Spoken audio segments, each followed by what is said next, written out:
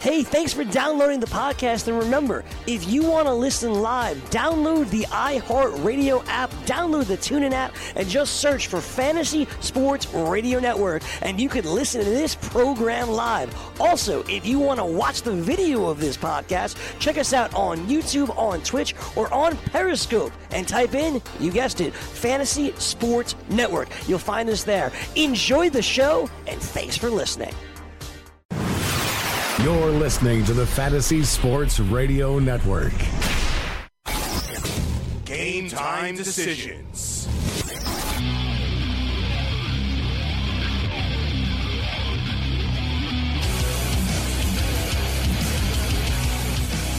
Back to live action. Game time decisions has begun. I have Gabriel Morency throwing it down to Raging Redhead Cam Stewart. Now that's a promo. That's a promo.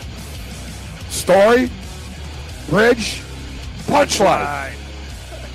Story, bridge, punchline. Although I like to punch a couple of things right now, to be honest with you. I get you. Cam Stewart, what's up, Cam? What's happening, Morency? Just another day, buddy. I feel your pain. Lots of bad beats over the weekend, but what are you going to do, man? Life moves on. As you said in your Twitter, I can't let it affect my life. We just wake up, we deal with our other things that are going on, and we move forward.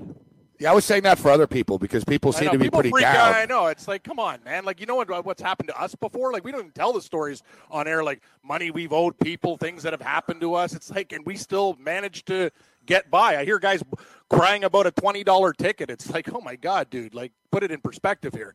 Get real. Yeah, I don't want to be overly dramatic, but I've had people that I love die in front of me. Exactly. You don't understand real upset, real grief, real things that are happening. I'm with you. Same thing going on. I know. I get you loud and clear, man. It's like Bobby Riggs says in the movie, oh, woe is me. I can't do anything. Oh, my luck sucks. And you know what? It is what it is. If you what did they used to say? Something. It sounds like something Babano would use, actually. Something like my grandmother would say. If you can't stand the heat, don't stand in the kitchen. That's right. Yeah. If you don't like the heat, get out of the kitchen, I think is the terms. I think it's if you can't stand the heat. If you can't stand the heat, don't go in the kitchen. Don't stand in the kitchen. I don't know. Can somebody let us know? Yeah. If you can't stand the heat, I thought it was get out of the kitchen. But anyway, yeah. Whatever. Yeah, stay out of the kitchen. Stay out of the kitchen. Okay. See, I told you, old people know it. That's why Gramps Yang checks in right away. Gramps. Hey, Gramps. Yeah, if you can't stand the heat, stay out of the kitchen. I like that. You know, my favorite line in the same vein is our boy T-Bone. I think it's his best line ever, actually. He's just sitting at a casino at a blackjack table, and a girl says, "Can you turn the air conditioning down? It's too cold in here." He looks over and he goes, "That's because you're not betting enough." That's good. If you're laying it down, you're sweating. You're like, oh man, yeah. I'm always hot. I know people are wearing sweaters. I'm wearing a T-shirt, sweating. Come on, more cards. Deal them up. Deal them up, baby. I'm all, you know me, Morency. I just naturally run hot. Air conditioning. Come on. A casino can't be cold enough for me. Keeps you awake, too. It's good. They know what they're doing there. I can't find, it's like, I'm like Goldilocks. I can't find the pudding? The porridge. Yeah, I can't find the right temperature. Yeah, like a little too hot, a little too cold. I either have the heat off or I turn the heat on, and it becomes like instantly like, I'm like, oh, my God, it's hot. Like after 5 minutes, I turn it off, and then I do the same thing over and over. I just can't find that groove, Cam. No, it's tough. It's very tough because in the buildings that you're in, when you crank heat, it goes real hot. Like it's not what you need. It's like over the top, and you're right. And then you go the other way. Yeah, you're like Lisa. It's tough too because when you deal with women and stuff like that, they like it a hell of a lot colder than you. Like warmer than you. Like they got blankets and comforters and all sorts of stuff going on here, and I'm sleeping like basically like not underwear or nothing. And it's the middle of winter. Like I don't know, man. You know me, Gabe. I'm basically a bear. I'm a human bear. My ex-girlfriend used to turn the heat up to like 84 degrees. I couldn't deal with that. No, that's Yeah, too listen, hot. I prefer hot to cold personally as well, but even me, it's like thick. Yeah. You can't breathe. Yeah. It's like, oh my God, like it's just jungle. it's too much. It's too much. Although it's a beautiful day here in New York today. Very, very. It's not even seasonal. It was warmer than seasonal. It's strange. You can have a snowstorm one day, and 5 days later, the sun was shining. It felt like a September sort of sunny day. I hadn't been out to the sports book in 10 days. The last time I was at the sports book, I guess 11 days now, was the Thursday night football game between the Pittsburgh Steelers and the Carolina Panthers. Seems like a long time ago. Yeah, I did. Well, I was playing online, and yes. I was saving my tickets. I won that night, so I was saving the tickets for a rainy day. And although it was sunny today, Cam, that rainy day was today. Yeah, I'm reading your mail. Although, as my inputter, it's going to surprise you if you look at my account. All things considering, I salvaged like pretty much as I could. And you know what? I didn't do bad in the NFL yesterday. It was the college meltdown, and you saw it. I was on tilt, bro.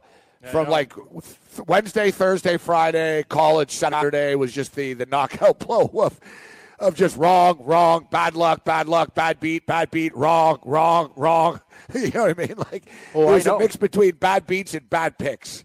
It was just. I was on fire. I was on fire in the NHL, and you said it. Like I don't know what happened on Saturday. It's unbelievable to me. That day was just a nightmare. Like, it was an absolute nightmare. What, Saturday? Game. Oh, yeah. Like, I built up the account. I had plus money every day. And Saturday, I think I lost every hockey game but one. I think I went like 1-6 in hockey. College football, I split early. I had Nebraska like you, and I lost. I took a shot with Wake Forest. Once again, Cam, I thought the day was going to start off great. I'm like, Nebraska, 1-0, let's go. I know. It doesn't go that way sometimes, though, buddy. It's just sometimes it's just a bad day. Like, when those days exist, I wish there was a voice in my head that says, this is not your day today. Walk away. Go see somebody you haven't seen in a while. Do something else. Yeah. Get away from the computer. Don't watch college football. These hockey games aren't working. I sort of had a bad feeling going into Saturday. Yeah, the problem is we don't listen to our feelings enough. No, it had that sort of weird things are going to happen. It's the week before the big games. Yep. And plus, I knew I was on tilt. Like I said, I was losing every game by either the way my college picks were, I either got smoked and killed, where I was like, oh, I'm on the wrong side of this. And I knew 5 minutes in. Or I would lose, in the end zone with no time on the clock. I lost 2 games. I needed a total on the 7-yard line. I'm like, come on, kid. But the thing is, you figure a broken clock is right twice a day, Cam. It's amazing. I never get these lucky wins. I really don't. No, I'm the same way. Weird things always happen against me. Yeah, we're first time this team's lost on our home field in 33 years. Yeah, exactly. I'm on them, of course. Hockey team. They scored 5 goals in the third period, unanswered, unheard of. Yeah. I'm like, oh yeah, I'm on the other side. No, I'm with you. Let's just say it happens for us. We've had good comeback wins, but they're few and far between. Even when you do the documentation, I keep a book, I keep a ledger of stuff, and there have been more bad beats than amazing wins. Cam Newton just kills me, man. This guy, once again, and every damn Panther loss is always the same thing. They're always about to come back. They're always about to come back. I know. And, I know. We'll get to Gano in a second. This guy's a loser, man. This guy, dude, in the Super Bowl that I lost all that money in, he missed a 38-yarder. Yes. Listen, Aqib Talib was offside. They didn't call it. All right, they called it in a regular season game the next year. Aqib Talib did the same thing, and they called it. They didn't call it. If they call that, he probably makes the 33-yarder. Cam, he didn't make that kick. The next freaking play, bro, C.J. Anderson ran all the way to the 6-yard line. That was a 10-point swing in a football game. The points were at a premium. Graham Gano has been screwing the Panthers and Panther bettors for years. And that's why they went for it at the end of the game, because Rivera didn't trust him. He's like, I don't know if he's going to make the kick. And I didn't even have a problem. It screwed our point spread, but I had the money line parlay. Yep. And I thought, you know what? Go for it. Man, you have Cam Newton, you're on a 2-yard line. And then, of course, what do, Cam? They set up in shotgun. Oh, of course right? they do. Of course yeah, why they not? do. So And he's running good. He had all day, and he misfired by like 5 yards. Nice accuracy. He could have ran it in. Oh, I know he could have. Oh, I know. I was thinking the same thing because I remember you were coming off air with Parson. He had all day and all kinds of real estate in front of him. Everyone was covered because they all dropped back. Listen, you're Cam Newton. You need to make one fat lineman miss. He would have scored. He could have walked it in. So I'm doing the afternoon with Joe Gallietta and Bavona. We hear you. I hear you. Sean's like, hey, Cam, we just got the update. We'll patch you in. Talking to the Prince, and I hear you when you're on studio in my ear, louder than the Prince. Go, like you and Parson were a meltdown on the desk, man. And I'm with you too. Like I was just thinking, but you know what? Actually, as your inputter, and I'm looking, you're right. I looked at the number. It's a hell of a lot better than I thought it was because of the parlay. At the end, I managed these 2-game parlays. You know, I managed to get a play in last night. Oh, nice. Good. Yeah, I had the Vikings on a teaser. Yeah, like that late touchdown. I was on the Bears last night, so I'm glad you won. The game middled. It was a middle job every way. What's it at right now? My guess is 167. More. 174. By 170, 227. It was close. Yeah, not bad. You're right around the ballpark always. You know, that's what happens when you bet enough. You know your numbers. Considering it was down to $30, it got up to $900, and it got all the way down to $30. And I used your bonuses too. Oh yeah. I'm like, the worst is I'm trying to put your bets in on Saturday, and I'm losing too, and I'm frustrated. You're like, hey Cam, can you get this one in? And I'm like clicking used credit. It wouldn't go in, and I'm like, damn, I'm like smashing stuff. I'm like, I got to get this bet in. I don't want to call you. Hey, you didn't get the bet in. Then I'm would have been better if you did it. I know. That's the thing. I was just like, but I'm like, I got to put it in. But anyway, I did, and it was just, what a nightmare. I just Arizona.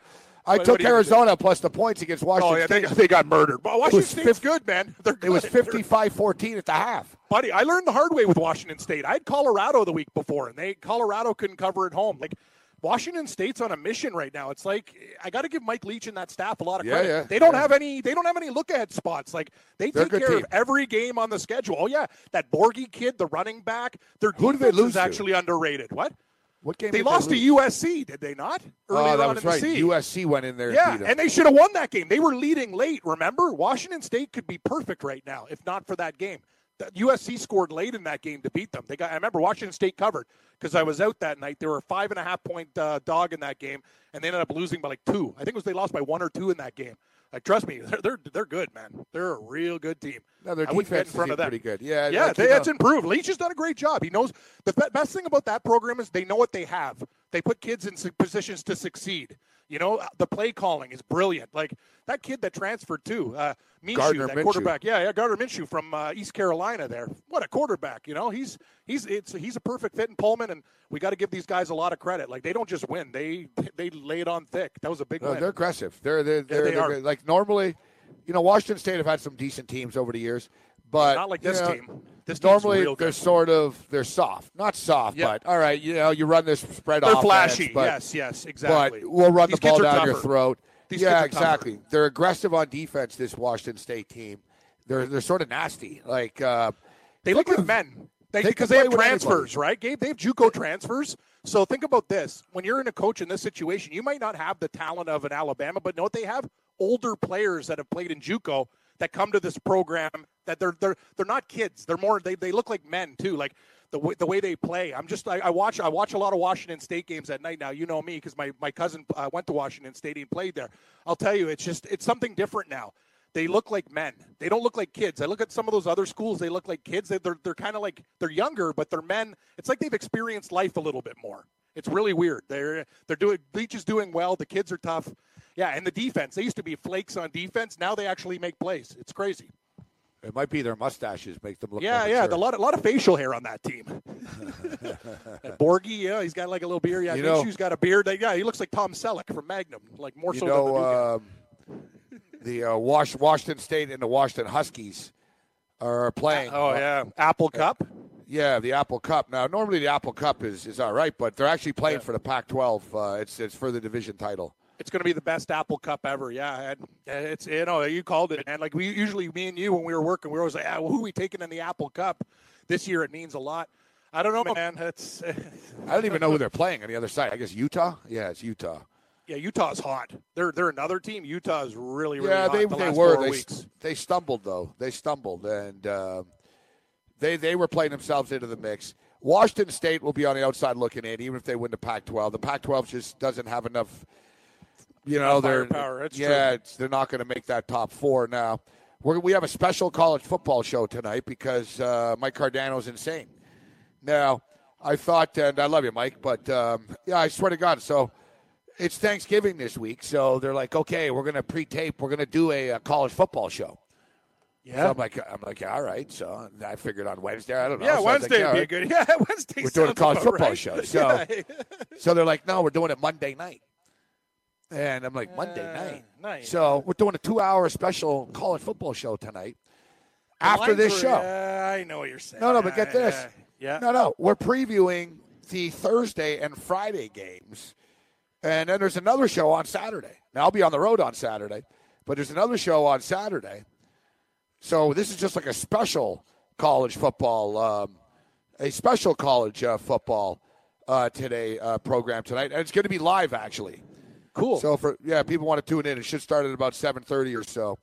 Sort of, it's not like a hard start. It's going to be on YouTube, and it's not live on the radio. It'll be live on the Fantasy Sports Network YouTube page. And it'll be up after on demand on the radio, like in a podcast format after. So we're gonna break down like Ball State and Miami of Ohio, Northern Illinois and Western Michigan, Colorado State and Air Force. Oh God! And you know what, Cam? I look too, and I'm doing this show. I mean, we're doing this right after. So, and I'm not in Studio 34 right now. I'm in the Weehawken studio, so I'm going to be joining them via Skype. So I look at the game rundown. There's like 22 games.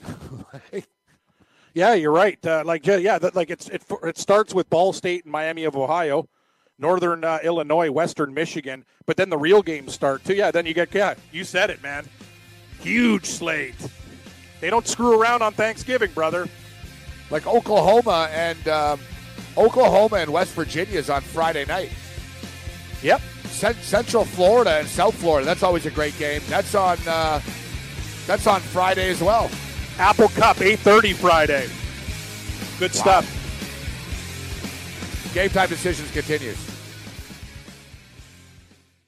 From the NFL to the NBA, DailyRoto.com is the place to win millions in daily fantasy. You can get the best DFS NFL coverage all season long for a price of $129.99 or dominate the entire daily fantasy sports realm with the Elite Package at $59.99 per month. If you use the promo code FNTSY, you get 10% off your Daily Roto package. Go to DailyRoto.com, pick your NFL or Elite Package, enter promo code FNTSY, and you'll be on your way to becoming the next Daily Roto millionaire.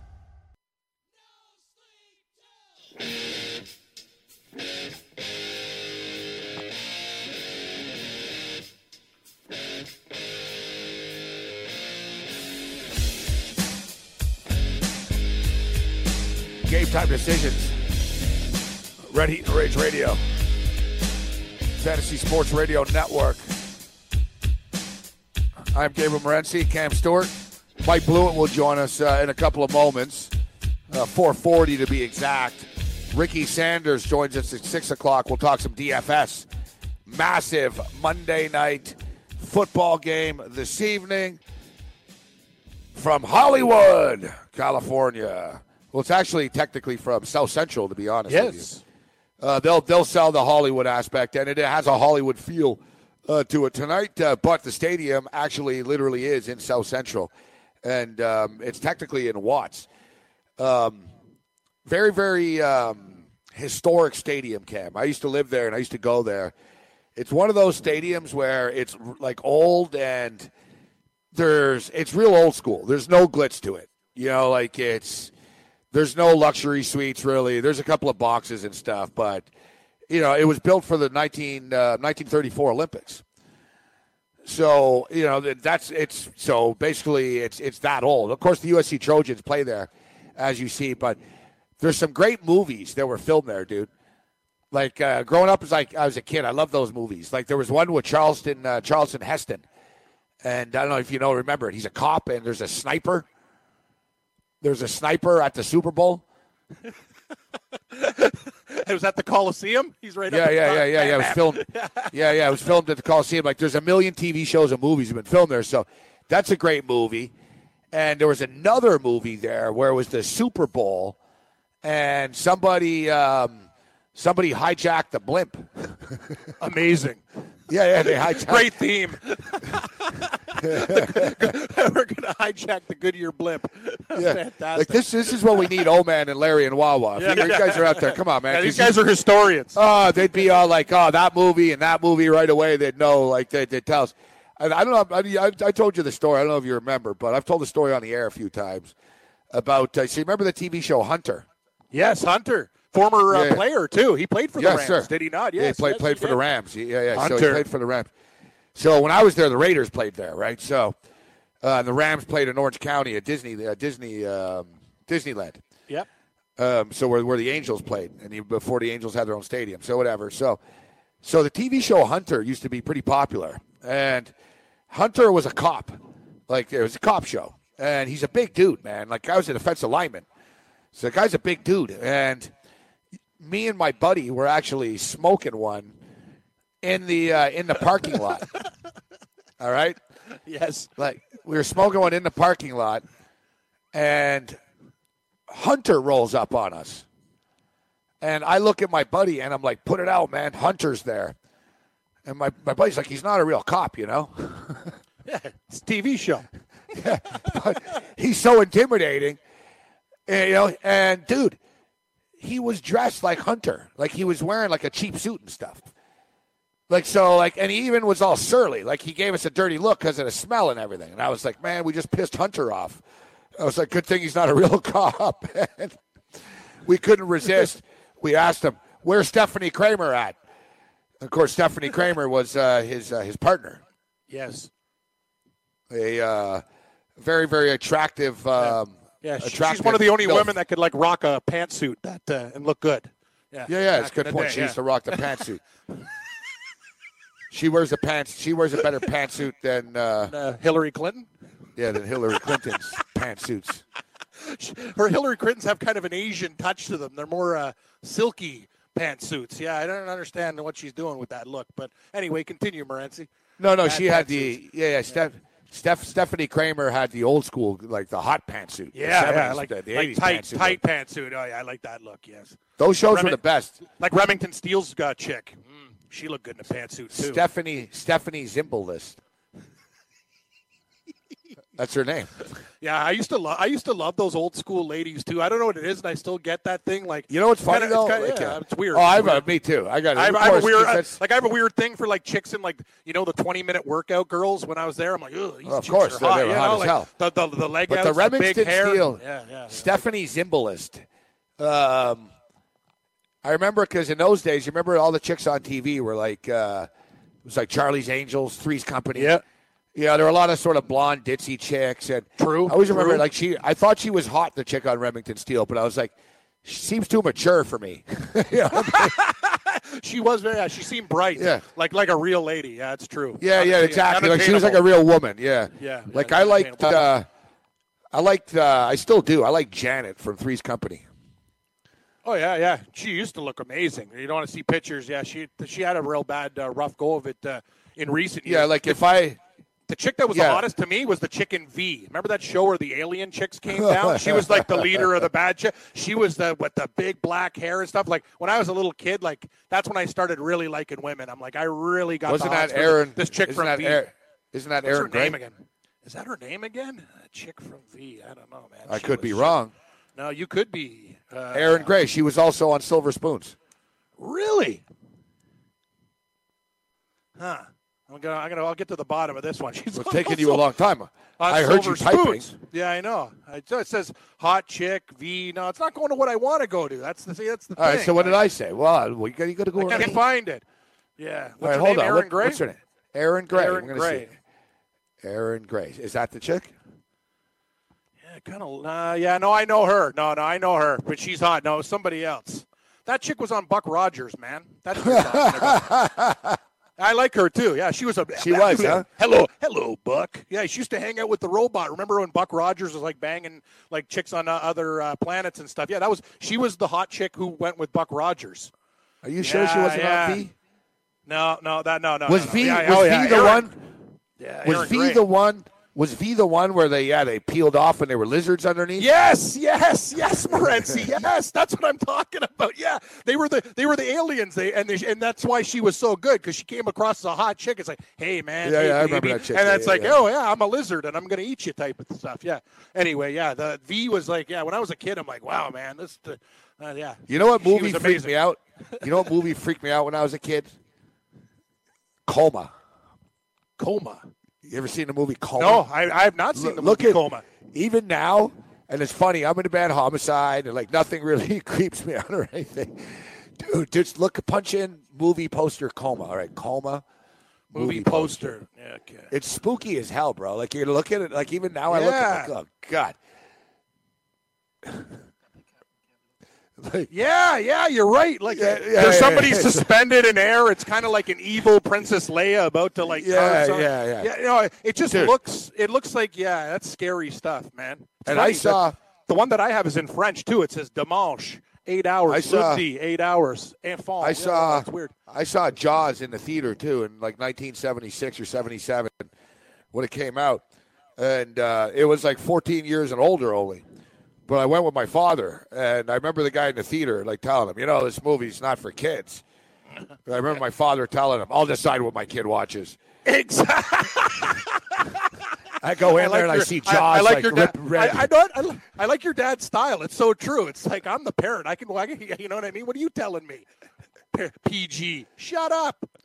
Yeah, my father was also my father was also the one that when I was like 4 years old, I opened up a present, and my mother said, "Oh, you should thank Santa Claus for this." My father's like, "Santa Claus? I bought it. There's no Santa Claus." And I was like, "What do you mean there's no Santa Claus?"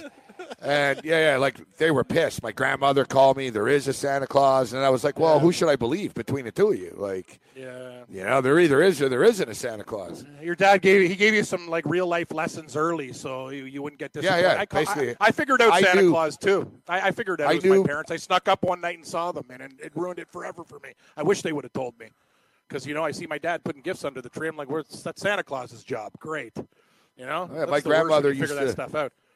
Yeah, my grandmother was into it. She used to leave the milk and cookies out for him and everything. Yeah. Even carrots for the reindeer. She's hardcore. Milk and cookies. Only Santa Claus is someone coming to shank you and home invasion. Yeah, that's right. Look at our area. The mall Santa Claus is a serial killer. Great. That's exactly. What world we're living. The Eaton Center said the guy was a mall Santa. He's a damn serial killer. Great. The biggest mall in Canada. One of the Santa Clauses. And they actively arrested him during like the holidays too. Like basically. Yeah. Oh yeah, for sure. He got busted. There was a serial killer on the loose in Toronto for like 7 years. They didn't really want to spook people, but basically there were a lot of missing people. And there was a pattern. Like he was going on dating sites, male dating sites. Yeah. He basically killed a lot of guys in the gay community. Like he did a lot of damage. Because, and also he specifically preyed on like Middle Eastern gay people. Yeah, a lot of different. It wasn't just white guys. Yeah, well, too. people. You're right, everybody. Yeah, no, I'm saying people that wouldn't report or you know what I mean, lived a secret life. Like, you know what I'm saying? Like, he wasn't plucking people off the street. People that were living a secret life so their friends don't know where they are. I don't know. Like, don't know. Like, what they were secretly transients. If I'm secretly on a male dating site, I'm probably not telling you. Now, I'm not secretly on a male dating site right now, but I probably wouldn't tell you if I was, right? Exactly. Like, you'd go, oh, no, I know everything about Morency. He's, no. Like, you know what I mean? But there's people you don't know. See, anyways, this guy was a real nut job. He would cut people up into little pieces, and then, being the nice guy that he pretended to be, he volunteered in the community to help old people's gardens. So, like, old people in the neighborhood, he'd go, oh, listen, I'll help your flower bed and stuff this year, Mrs. Smith. Yeah. Oh, you're so nice. And he disposed of the body parts in other people's gardens. That's people don't know. His side gig was landscaping, and he had another like hide up there. That's where they found all the bones and stuff. And a good point by you. Yeah, he got all transients, like guys who like, you know what I mean, didn't tell their parents they were gay and stuff like that. The guy did a lot of like dirty research, man. Like he knew like what victims to attack and stuff. And yeah, to Gabe's point, he whacked a few non-gay people. But for the most part, that was his pattern. Yeah. You know, like he got away with it. He got away with it for a long time. I think there were a couple of women from dating sites too. Like basically like a Craigslist killer type of guy. You know what I mean? Like very like those ads on the internet. He looked like Santa Claus. Like if you were to meet that guy, you go, it's the jolly guy from the bar. That's the scary thing. I look at the guy. Imagine and go, like your kid, like Santa. Yeah. Imagine like your kid sitting on the guy's lap, and then you find out like 2 days later, you're like, that's the serial killer in the city. Yeah, Lisa told me actually because she did a thing with Santa Claus. That I think she has the picture. It's him as the Eaton Center Santa Claus. I don't want to even talk about it. I never trust Santa Clauses in malls. No, exactly. You've watched The Simpsons. You're going to meet like Barney Gumble or somebody like, hey, whirlwind. No. Come on, Homer, 7-1. Yeah, it's like Santa. I don't know. I have a hard time trusting Santa, mall Santa. You know what I'm saying? Like, yeah, I agree with you. Yeah, he's not. I don't want to be sitting on his lap. Where are we going now? Big Cat steps up in there. What's up, Big Cat? What's up, Big Cat? Hey, guys. How about the old show WKRP and Lonnie Anderson? Oh, a great show. Yeah. She was on every night. I actually had to think for Bailey Quarters a little bit more. Yeah, nice. Yeah, you're a Bailey, huh? Yeah, more Herb Garlick and Nessman walking around like zombies with Lonnie around. They're both, Michelle Serpico's our Lonnie Anderson. Yeah, nice.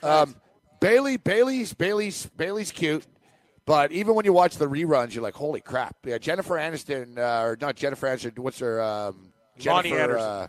Lonnie Anderson. Jennifer in the show, I combined the names. Yes. She married Burt Reynolds. Yeah, Burt.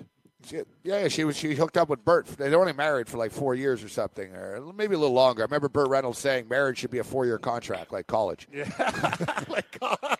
you decide. Yeah, that's true. Burt ran through him quick. You decide whether to renegotiate the deal or not. But of course, with Thanksgiving coming up, you remember it's the most famous WKRP episode in which Mr. Carlson has the Thanksgiving Day promotion in which they drop turkeys from the sky. And basically, and the next scene is, as God is my witness, I thought turkeys could fly. Hey, guys, I have a couple quick questions here. First off, I'm going to ask Cam what he thinks about the Edmonton Oilers, me being a fan, getting frustrated night after night we're losing games here. Is it time for a coaching change? Not just that, Big Cat. I think they have too much of the same player. And when I look at Edmonton, they don't have toughness. That's one thing that's lacking with the team. Sure, they got McDavid. He can't do it all by himself. The goaltending's been inconsistent. I got to be honest with you, Cam Talbot, I expected a hell of a lot more from him. He's been a real disappointment since he's come over, and they need more grit. And Lucic, they thought was going to be the answer, but it's not working for them. I don't know if it's the coach. They go through coaches, and it's the same damn results. It's maybe eventually you have to look at the players, Big Cat, and go, wow, we have Draisaitl and McDavid and all these stars, and we still can't win. I think it's a real I just think it's a culture change. They need to get like a power forward, like a defenseman, guys who like punch people in the teeth. They're too soft. Like my buddy said the other day, who skates faster than Lucic? He said a phone book with skates on. But Cam, you just said it. Yeah, you just said it though, Cam. You're like, oh, they need to get tougher. That's why they brought Lucic in before, right? Yeah, but to Big Cat's point, he's so slow now, Gabe. He's not even like effective. Like a power forward guy that's kind of a little bit tougher. Like I don't know what to think about Edmonton though. Gabe, like year after year, it's kind of like you're waiting. You're going, I know. And they don't get over the hump. They had the brief run 2 years ago. 2 years ago, they had that brief run at the end. McDavid's rookie year. And you're like, man, this team looks like the real deal. Yeah, and it almost feels like Mike Trout. I mean, you've got arguably the best player in the league. I mean, Crosby even said it the other day. He Very said, similar. I think McDavid now is the best player in the league. And, like you said, they can't get the right pieces in place. Couple quick questions for Gabe. Now, moving into our survivor pool here, I asked your opinion, Gabe, last week on Carolina or New Orleans. Oh, don't ask me. I'm out. I had Arizona. I need your opinion on mine, man. All right, what do you got?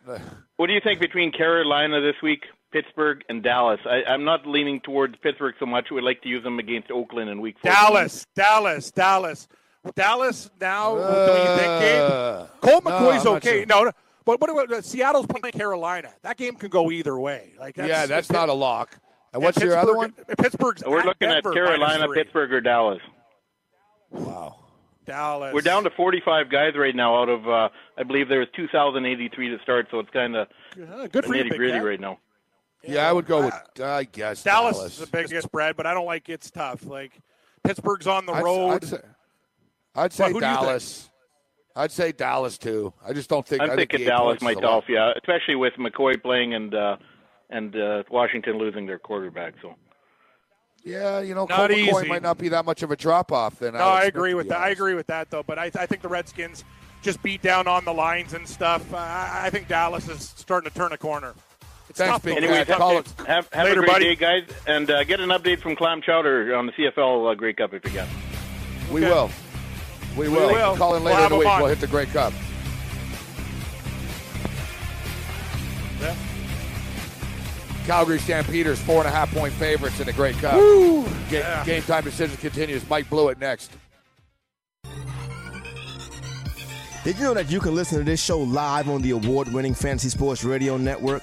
Listen on the iHeartRadio app, the TuneIn Radio app, or download the Fantasy Sports Radio Network app. The Fantasy Sports Radio Network is the only totally free 24/7, 365 fantasy sports network of its kind without a subscription. Check out YouTube Live on the Fantasy Sports Network YouTube page and participate in the programming there, where you can ask questions, discuss the topics with other fantasy enthusiasts, or tell everyone that you disagree.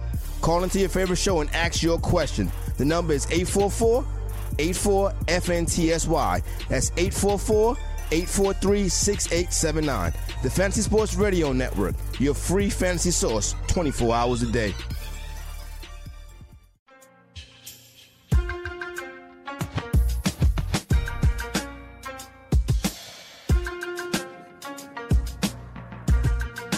Game time decisions, Reading Rage Radio.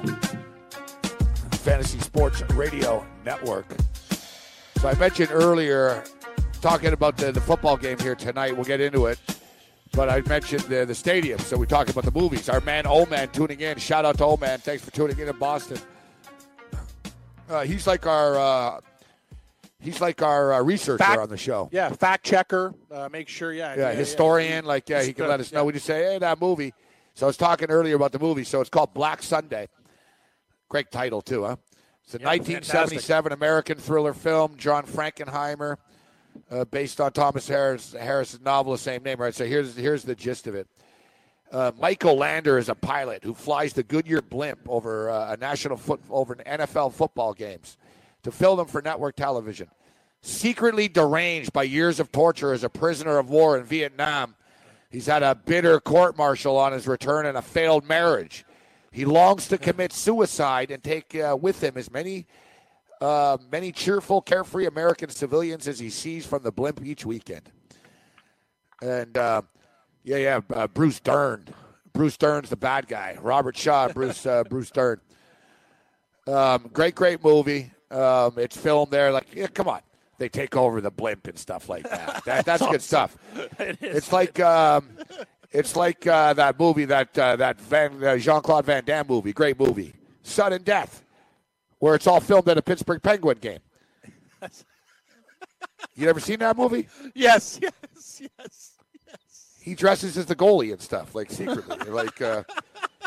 Great. I love that. Most sports movies suck, but I like when they combine the two. Let's bring up Mike Blewett in. Maybe Mike remembers this movie, Black Sunday. There was another one at the LA. Quint from Jaws. How could you not like that guy in the lead role? Yeah. Well, that's some hardcore stuff. Blewett knows. Hey, Blewett's a smart guy. He knows everything, man. He's sharp. So you remember the other movie, the other football movie of the time there was the Charlton Heston one. Remember, and there was a sniper loose in a football game in the LA Coliseum at the Super Bowl type thing. Yeah, I don't know. Our boy in Boston's going to let us know in a second. Yeah, he will. He's always on top of it. But, yeah, I was saying, so I used to live in L.A., and I used to go to the games, and there would only be like 37,000 people at the game and stuff, right? So the stadium would be half empty. And I never went to USC games. I went to the Raider games on Sunday. So I used to like sort of go and hang around, tailgate. I'd hang around the stadium, and I like stadiums and their history and stuff, and the Olympic swimming pool, and the USC campus is there. So I used to just go and soak it all in. But I'd walk around the stadium, man. It's just it's one of those just sort of old classic stadiums, but a lot of history there. First Super Bowl ever was there. The Watts riots, of course, socially were right outside there. The Watts Tower is right within distance of the place. You're inside the dichotomy between South Central LA and the lush greens of the USC campus as well as quite a. I agree. I saw a game there 5 years ago. BC played USC. And it was, unfortunately, around the time that Lane Kiffin was just fired. So the place, while we were expecting a really cool experience out there, it was it was mostly empty, like what you're talking about. It was about, of a 90,000-seat stadium, maybe 40,000 people there. It was a noon game. They weren't into a non-conference opponent. And they walked over BC, so the fans were probably spot on and not showing up. Yeah, the history of the stadium. It's seen a lot of big football games there, and now you get the Rams here tonight against the Kansas City Chiefs. I'm getting a very note, hype Gabe. Monday nighter. Yep. 2-minute warning is the movie you're looking for. 2-minute warning. That's what 2-minute warning. Spencer and Larry from Wawa says, and Spencer. 2-minute warning. Thank you. Thank you very much, Sunday the nod on that one, right? Thank you. Yeah, we'll get people caught up to date on the plot of what that movie was about in a couple of minutes. So Summerall, and by the way, the announcers in Black Sunday, Pat Summerall and Tom Brookshire, for old school NFL fans. That was the classic team before Summerall and Madden got together with Madden. Pat Summerall was great. He used to be drunk in the booth, right? Awesome. Famously. Yeah. I mean, he and Brookshire, teamed it up a lot. They were drinking pals. Yeah, but he didn't have like the Harry Carey, like. He wasn't sloppy. He wasn't a sloppy drunk, but you could tell he's drinking. Just very. He was the type of drunk guy that had the little flask in the jacket. Wink, wink, right? Quick shot at the commercial break. But, yeah, you just had that sort of old grandfather, like, sort of a couple of drinks type into him. I grew up on his voice calling NFL games. Me too. Like, that's the symbolic. Growing up in the 80s, that's my guy. What was his call, too? A lot of Giants games. You hear his call was just simple. Nothing. He had no call. Simple. It was just he let the fans touchdown. He'd just say touchdown Cowboys, touchdown Eagles. He would let the fans take it. He let you soak in the environment that was happening in the stadium.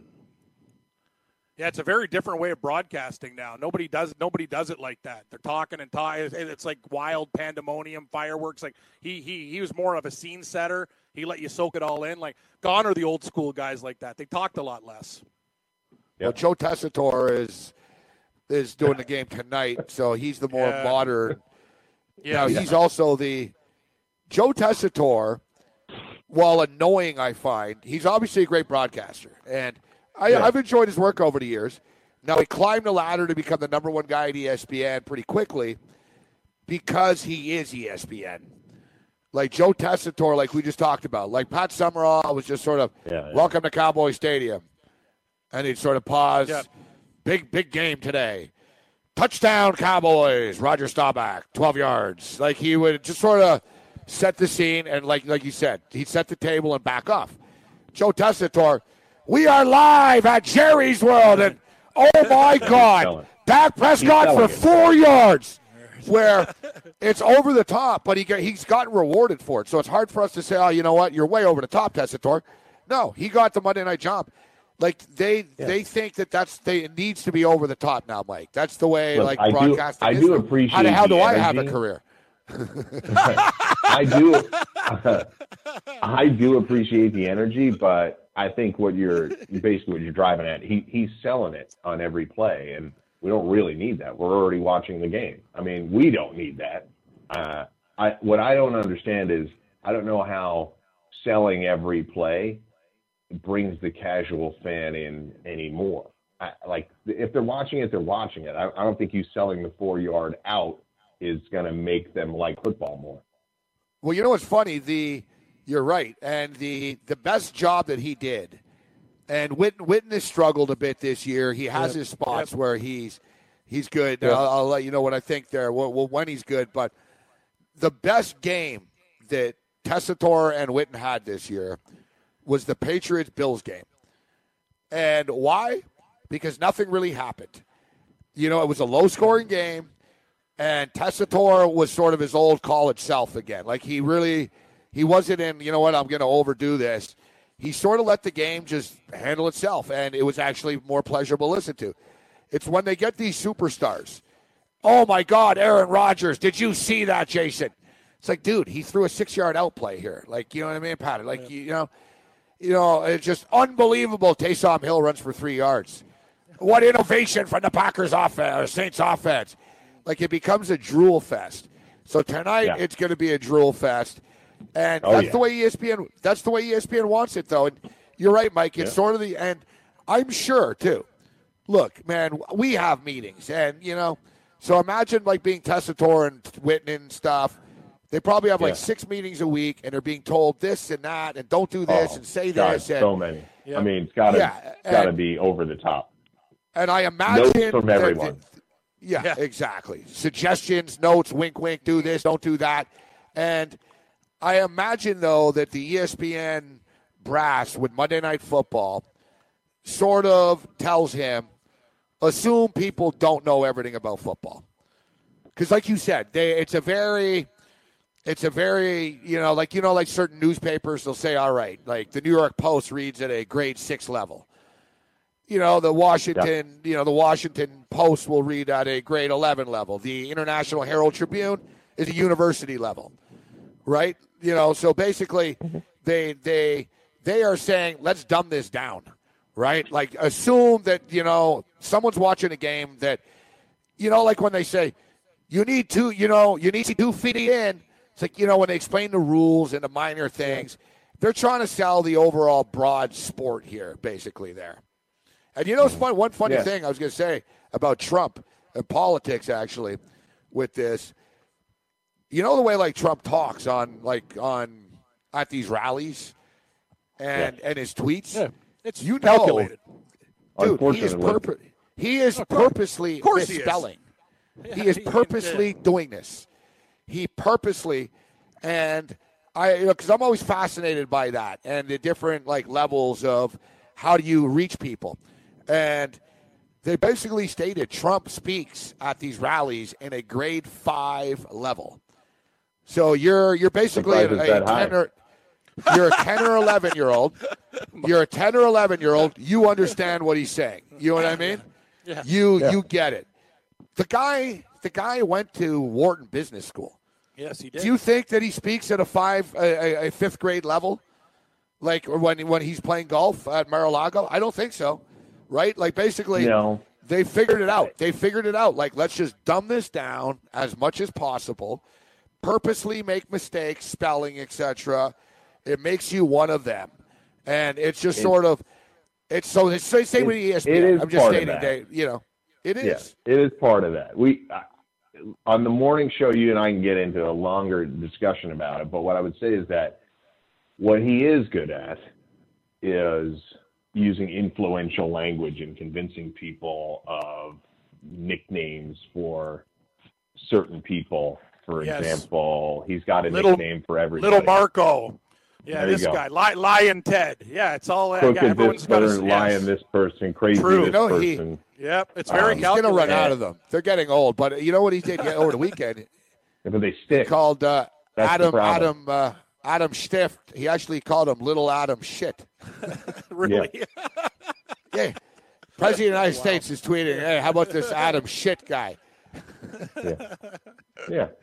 I mean, I'm a lifelong New Yorker, so I've been dealing with this guy for a long time. Unfortunately, he's moved into a slightly higher position. Yeah, I thought you were going to say that the one thing that Tessitore's good at is his nicknames. I was like, I didn't know you were going to go Trump there. I was like, oh, yeah, you're going to be like, the one thing Tessitore's good at. We're all over the map. Look, we started this segment with Black Sunday. We're talking about congressmen now. I don't know where we're going. I got to keep it moving.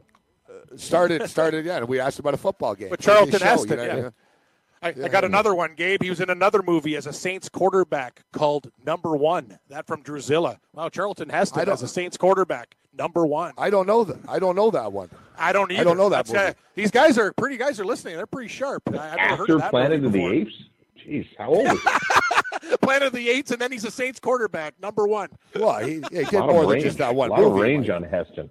Yeah. He's also what's the religious movie he's in? He is the Moses. Isn't he Moses? 10 Commandments. 10 Commandments. Yeah. The guy's a legend, man. I remember watching that. I remember when the 10 Commandments was on TV when I was a kid. And, man, I remember, asking my grandfather and grandmother, I was like, how many nights is this going to be on in a row? It didn't end. It was like a 78-hour miniseries, Cam. And I was like, War and Peace. Yeah, it's like the book of War and Peace. It just keeps on going. Where's Fantasy Island? How come? It's like, yeah, everyone watched, too. Can I get Gilligan? Can we roll Gilligan out here for a half hour?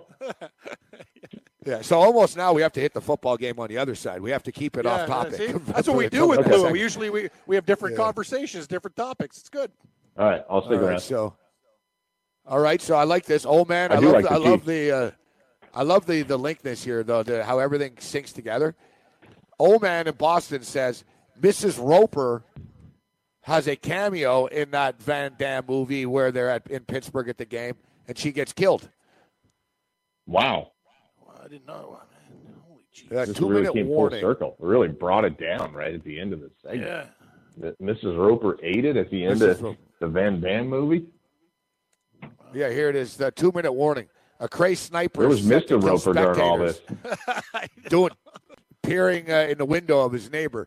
A crazed sniper is set to kill spectators at an LA Coliseum football championship game, and the police race against time to eliminate him. Yeah, you need Charlton Heston on the scene to do that. Or Robert Shaw. Yeah, it was great one too. Of those guys. Yeah, he shot him right in front of the clock, the famous clock. Yeah, Heston. Yeah, Heston got him. Heston got him. Yeah, they don't make. You know what? The most recent. They don't make good sports movies or combine them. You know what? The one I liked. I liked the one with Wesley Snipes and Robert De Niro. The Fan. The Fan was a wicked movie. Yeah, that one was good. That was good.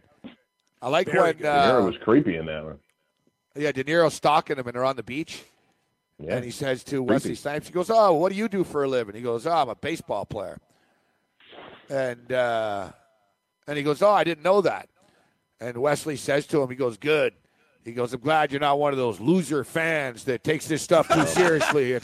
And it's just like the look in De Niro's face, like loser fan. I like you. I mean, I like that movie Big Fan, even with the Giants fan. It was with that Oswald guy. That movie rocks, man. Michael Rappaport, Scotty Farrell was the voice of it. Oh man, that movie rocked. Yeah. That was a really good movie, man. Big fan. I'm a big fan. That was a good sports movie. And on a lighter note, since we'll wrap up the segment on a lighter note, I don't know, Cam. Cam probably. I don't know if you remember the movie, Cam. You might, Mike. It's called On the Right Track. Gary Coleman. On the Right Track. I don't know that one. No, I don't know that one. Adam, you finally out of my depth. Yeah, I finally stumped you. So, I think it's probably 1981. So it's a great movie. So it's when Different Strokes was pretty much at the peak of its popularity, he did a movie, and it was great. I was a big fan, so I went to see the movie in the theater. Oh, it's amazing. The promo posters, him in a cardboard box with money. It's amazing. Dude, you got to click on it. It is. Oh my God, that's the best poster I've ever seen. This is the premise. On the Right Track. He lived at the train station. He was an orphan that lived in a locker, and he would shine shoes. And no one cared about him until they discovered that he could pick winners at the track and pick horse races. Amazing. And everyone used him, and then when he lost, they all dumped him again. And the only person that was by his side was Edith from All in the Family. Wow, she's in the movie too, Gene Stapleton. Hey, thanks for downloading the podcast. And remember, if you want to listen live, download the iHeartRadio app, download the TuneIn app, and just search for Fantasy Sports Radio Network, and you can listen to this program live. Also, if you want to watch the video of this podcast, check us out on YouTube, on Twitch, or on Periscope, and type in, you guessed it, Fantasy Sports Network. You'll find us there. Enjoy the show, and thanks for listening. You're listening to the Fantasy Sports Radio Network. Game time decisions.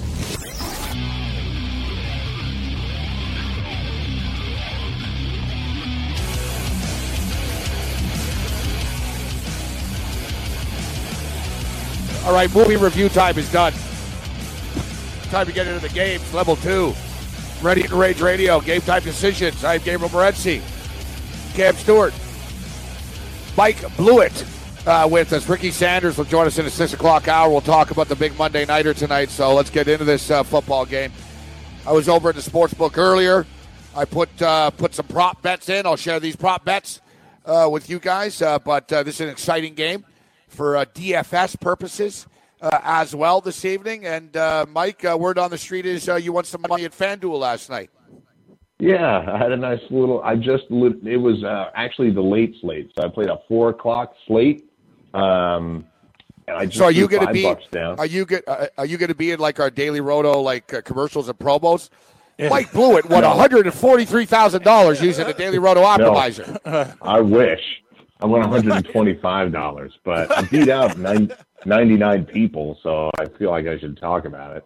It was just a really simple $5 100-person league, and I came out on top. Like I just put it together literally on the train on the way home from our show. So all the late games, or was it just the late game? A one-game showdown, or for the late games? 4 o'clock slate. So who'd you have? Drew Brees, Kamara, Brees, Gordon, Lindsey, Allen, Thomas, Fitz, Hoyerman, Kirk, Saints D. That's it. That's the lineup. Nice. Yeah, it was beautiful. Lindsey had a huge game. Kirk with that early touchdown. The Cardinals. The key when I was putting it together, is taking David Johnson out, putting Lindsey in, and then you could slot in all the other receivers. That's how the lineup kind of came together. Yeah. That's Mike Blewett's optimizer, Gabe. See, saving money with Lindsey, building a strong This is all team. Daily Roto's info anyway. Yes. But you have to use it. It was a screw job yesterday was Fitzpatrick getting taken out of the game for fantasy purposes. Tell me about it. Yeah, like I used him in one of my lineups. That lineup was toast. I had him in over Luck. You and I talked about for 3 hours. We talked about that we like the Giants-Bucks over, and it does go over by a mile. Yeah, the game goes exactly the way we thought. For sure. Yeah, of course, Winston. Yeah, if you would have started Winston over with Fitzpatrick, he would have been better off. Right. So how about your Pittsburgh Steelers yesterday? We'll get to the Rams game in a second. Yes, Steelers played like crap yesterday. You know what's amazing? We were in the studio yesterday at 4 o'clock, and we were melting down. Like it was. And are you okay, Yang? Yang actually fell, Cam, yesterday. It was gold, man. Really? Yeah, he really didn't hurt himself, though. But Yang was working with us last night. I know he needed Trubisky, so I don't. Tough times. Yang fell from. Yang was on top of a ladder, and he fell off the top of the ladder in front of us during the show. Yeah. Jesus. So we were losing money, though, so we were more concerned with our bets than Yang at the time. How it goes. You got to know your priorities, Yang. Come on. No, I actually stormed out the studio when we're watching the Texans try to hang on. Martino helped them up. So I left the studio, and I saw that Ben threw the interception, and then there was a flag, and it was taking forever, and I didn't see the end. So I got back home, and I'm like, oh, look, the Steelers won. But, hey, give them credit for coming back from a 16-0 deficit. But they really didn't play well, but they ended up winning the game. No. It was an ugly game, man. I mean, the Jags just gave it away. The Steelers stormed for 2 touchdowns in the last 2.5 minutes. They got thoroughly outplayed, turned the ball over a bunch. Like, it's just that. Sign of a good team, though, Mike. They get it done. That was their D game, and they win that game. That's what we were talking about when I was talking about it with Galena. I'm like, the Steelers are scary, Gabe. Like, they're one of those teams. Like they brought nothing to the table that game. They could beat anybody, Cab. Yeah, and I don't know if Mike would agree with this. The Steeler Fed. I don't know about that. They could beat anybody, but they could lose to anybody in the playoffs too. Do you agree with that, Mike? Yes, because of the way they played against the Jaguars last year and the way they played against the Patriots the year before that. They've thrown up some dud games in the playoffs that you really don't anticipate when you watch them over the course of the first 16 games, but it has happened the last few years. So I'm impressed by the fact that they won yesterday, but this is also a team playing against a team where they only let Bortles throw the ball 5 times after they had a 16-point lead. They couldn't get a first down to save themselves. I was more impressed by the Steelers' D keeping it tight with the 3 turnovers and down to 16 points than I was with Ben really making some huge plays late. And that was Ben yesterday. Like he really was sharp in that last 15 minutes of the game when he needed to be. The Jags are 3-point favorites at Buffalo. The number feels a little short. The Bills coming off that win, I get it, against the Jets, but this is the type of game I don't think they'll be able to stop Fournette. And that Jags defense will be a little much. Jalen Ramsey did his thing, man. He had 2 interceptions and 8 tackles yesterday, so he really does own Ben Roethlisberger, but on the losing end. So speaking of duds, another dud from Kirk Cousins. The final score was. You set that up yesterday. Yeah, but then I bet on him. And then the Why? final score. That's what he does. He'll give you a good tip and then go the opposite way. I don't know how this guy's mind works. I've been working with him for years. He'll tell me, Kirk Cousins, he'll throw a pick. And who do you like? Vikings. You talked about it for 3 hours with me yesterday. I told you Bears. Yeah, so Kirk Cousins, that game wasn't as close as the final score would indicate. Oh, definitely. No, I don't even know what Kirk Cousins' stats were, but dude, I'm sure they were. You're lucky you clipped that teaser. But... You're lucky you clipped that teaser at the end. Yeah. The Bears could have run away with that game, man. Like I was on the Bears, and I'm like, holy jeez, like I didn't have to tease it or nothing. Like they're killing these guys, right? They're not winning anything with Kirk Cousins. Like the Vikings. I told you, man.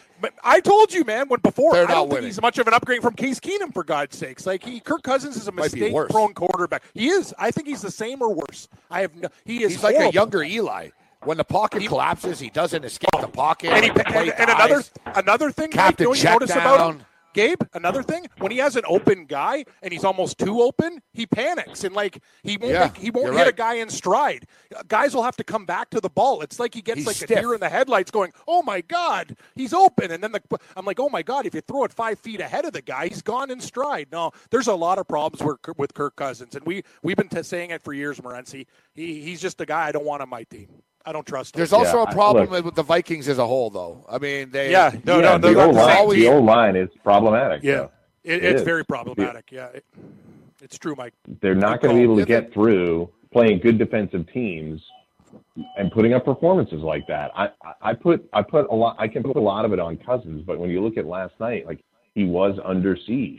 They have 2 great receivers. They have talented running backs, and they can't run at all. And he was at times running for his life. The Bears took their foot off the gas pedal and made the game close, but they dominated, throwing picks, overthrows, and then Diggs racks up all kinds of fantasy stats after the game's a blowout. Yeah, Mike blew it with us. Gabe, another thing we got to do when we're putting these DFS lineups together, like Ricky Seals-Jones to me, like I don't care what his price is, he's never getting started in any type of lineup again. Let's just end the Ricky Seals-Jones experiment. He sounds like a Jazz fan. No. Let's keep him on the stage. Yeah, I don't want him on the football field. Like Seals-Jones, play the clarinet. Like I'm done. I yelled at Drew Dinkmeyer yesterday that I would not, under any circumstances, play Jordan Reed ever again, and he scored a touchdown. Yeah. Yeah. That's the way it works, Mike.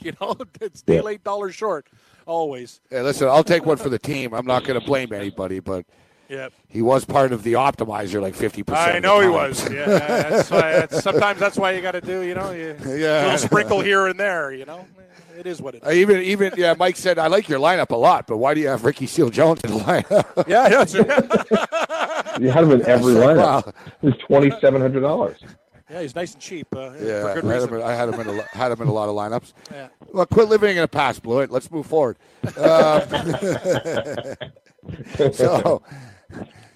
So speaking of which, I was over at the sports book earlier, and we got some props here. All right, so I played. I've got Kareem Hunt over under 118.5 total yards tonight. Not total like rushing and receiving. So no punt returns or kick returns. Rushing and receiving yards. 118.5. I think it's a big game tonight. I like the over. I went over as well. So I bet the over. It's a big number, but I like him tonight. I like Todd Gurley was rushing yards was 99.5. It's hard to bet a guy to rush for 100 yards at even money. And then the total rush and receiving prop, guys, was 144.5, so I passed. I didn't bet it. That's a big number. It's too big. Yeah. Brandon Cooks, over under 86.5 yards. I bet over. It's actually funny, Gabe. That line went down 3.5 when I did the show with Fantasy Taz and those guys. It was 89.5, so it actually went down 3 yards, which is shocking with everyone taking the over there. I kind of like the 86.5. I think we can get there. I can tell you the Daily Roto props have him getting 98.59 yards. So I got a 12. Do you know what it is 12. Do you know what the number is on Woods? On Woods, yes, sir. Woods. It is 85.5. You like the over Woods? You need them. So there's no Cooper Kupp. You need them both to get that number, right? You need them both to get that number. I also played Tyreek Hill. I like this one. Tyreek Hill, 86.5 over receiving yards. Yeah. Shouldn't we just all be overs on this 63.5 game? Probably throw up 80 points. Yeah, though, Mike. I'm just saying, realistically. A couple of them aren't going over though. These guys, it's just the way it goes. They can't all. You got to nitpick, and it's hard. But I like where you're going. This is what I played, guys. I played Kareem Hunt over 118.5 rushing and receiving yards. Yep. I played Brandon Cooks over 86.5 yards. Yep. Receiving yards. Tyreek Hill over 86.5 receiving yards. Travis Kelce over 78.5 receiving yards. And then I played both quarterbacks. That's my favorite one, by the way, of the ones. Travis Kelce over 78.5. Yeah, that's the one I. So you notice I'm more heavily involved with the props on the Chiefs because number one, the Rams are going to run the ball more with Gurley, so the Chiefs do a lot of dink and dunk stuff to Tyreek Hill, to Kareem Hunt. The yards can add up, and I'm also more comfortable with all these over props than I am with the over in the game. We've seen recently in the NFL, man, and in college, Cam, you see me lose overs where teams have 580 yards of offense. You're absolutely correct. They go up and down the field, one turnover, a missed field goal here, and you don't get there. Last night, the Saints and Eagles game stayed under. The Saints had 1 million yards of offense. The game stays under somehow. Like it won't take much tonight, man. Like a 7-minute lull of non-scoring, and the math doesn't add up, guys. It's sort of like betting a college basketball game with a total of 162 or something. One of those West Coast games. You better hope that teams come out hot hitting the threes. You talk about a clean. You there's talk not about enough clean time. ride. Yeah, no. Yeah, you need a clean ride. You need a clean ride. But the problem is you rarely get one. And in these primetime games, the opposite things happen. The games you expect scoring, it'll go under. And the games with two slug offenses, they find ways with turnovers. Or it'll start off really slow, Cam. No, it'll start off really slow, and then suddenly it'll be a flurry at the end and fall short. It might not get there. Yeah, exactly. I think it goes over, but I'm not comfortable betting it over 63.5, Mike. It's hard to do. Yeah, but we saw the Pats-Chiefs game just blow it out of the water. I know not every game can be like that, but when the Chiefs are out there, I know their defense is getting better, in air quotes, but it isn't all the way there yet. And the Rams defense is just, it might be worse. The Rams defense might be worse than the Chiefs right now. Yes, I agree. Yes. That's why I like Kelsey so much. They can't cover anybody in the middle of the field right now. It doesn't matter that Donald raises hell. The Chiefs have so many options on the field that they get multiple guys open, and Kelsey is the guy that I think is open more than anybody. He really makes that offense as elite as it is. I know it's the sum of the parts, but Kelsey is the guy that's nearly impossible to cover.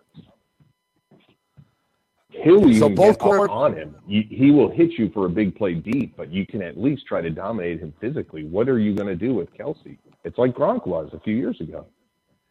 No, you're right. People who argue he's the best tight end in the league right now. I know Zach Ertz puts up big numbers, but yeah, people say that Kelsey is the best. So the quarterback props are 315.5 for both guys, actually.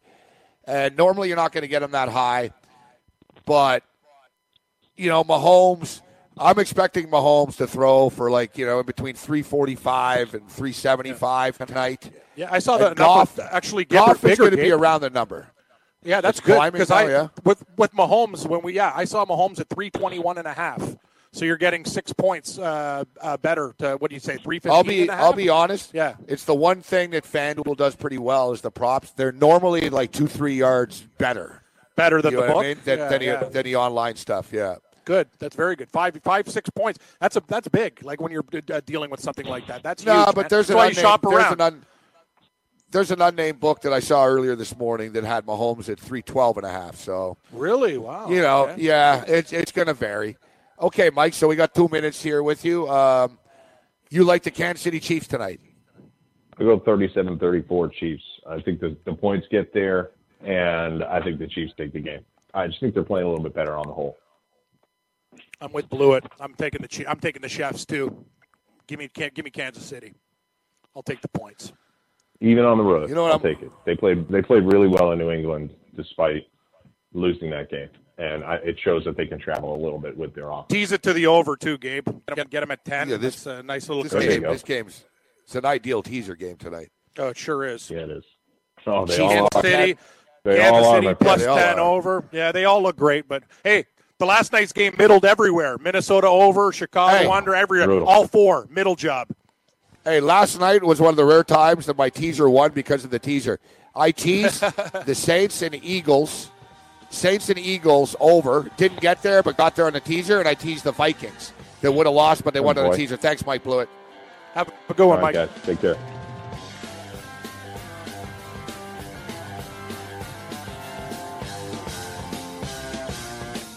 Good teaser tonight. Kansas City. Man, Yang started the music early. Threw me off. Did you know that you can listen to this show live on the award-winning Fantasy Sports Radio Network? Listen on the iHeartRadio app, the TuneIn Radio app, or download the Fantasy Sports Radio Network app. The Fantasy Sports Radio Network is the only totally free 24/7, 365 Fantasy Sports Network of its kind without a subscription. Check out YouTube Live on the Fantasy Sports Network YouTube page and participate in the programming there, where you can ask questions, discuss the topics with other fantasy enthusiasts, or tell everyone that you disagree. Call into your favorite show and ask your question. The number is 844-84-FNTSY. That's 844-843-6879. The Fantasy Sports Radio Network, your free fantasy source 24 hours a day.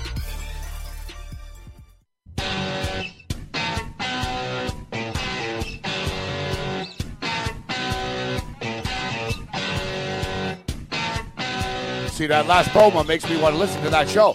Yeah, hot action. Joe Theismann's pissed. Joe Theismann.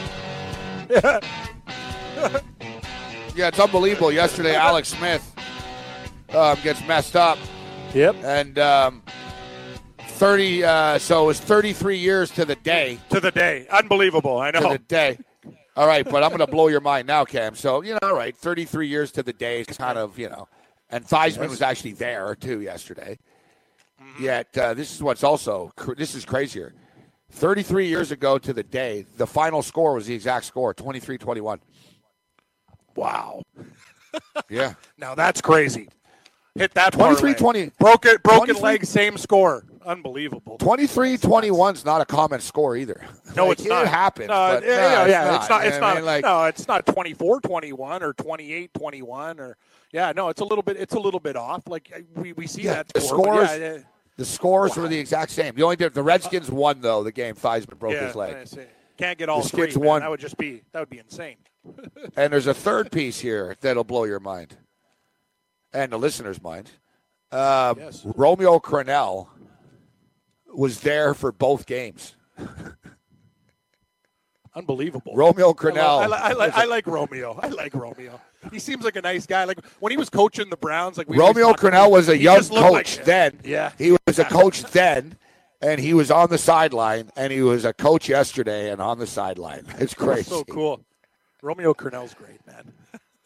Guys, he just looked like when he was coaching the Browns. Like, he looked like him. He looked like a Brown. That's what I'm saying. Like we talk about people, you talk about morphing into. Yeah, like you said, he looked like a dog Brown, like in the pound. Yeah. He looked like he's a bulldog. He was a bulldog, and he was big too, and he had that face. I'm like, I like Romeo Crennel. Like he's the Brown. Like you see the commercial with the guy, and his daughter's wearing a Pittsburgh Steelers fleece, right? He's like, hey, honey, where are you going with that trash, right? He's like, dog pound, baby. He's sitting there having like a coffee, right? So yeah, it's the thing. His daughter's wearing Steeler gear, and the guy's kind of like Romeo Crennel. The Brown, he looked like the Brown. As what have you talked about before? I always use the example, Ralph Regent. It's true. At Maryland. He was a turtle. Like, I've never met a man who looked like a turtle, but Ralph Regent looked like a turtle. And Coach K looks like the devil. So I don't know I don't know how you morph into your team names, but it happens. And you said it, like people and pets. They get older. I'm like, wow, this human being looks like this animal. I don't know. Look like the their mysteries dogs. of life. Yeah, they sure do. Oh, I know. I see people looking like their dogs here all the time. It's nuts. Yeah, it just doesn't make any sense. How do you morph into an animal? How do you look like your pet? I'm sure there's other coaches too. We got to go through the list. There's other coaches that they resemble like the school. But you called it like Ralph Regent looked like a turtle, and Coach K like not only looks like the Duke logo. Like it's bizarre. Like he's morphing into that devil. Yeah, he is like not. You like, know what I've noticed? You know who's sort of morphing is Dana Holgerson. Yeah. Now, Dana was never really the most clean-cut guy. You know what I mean? Yeah.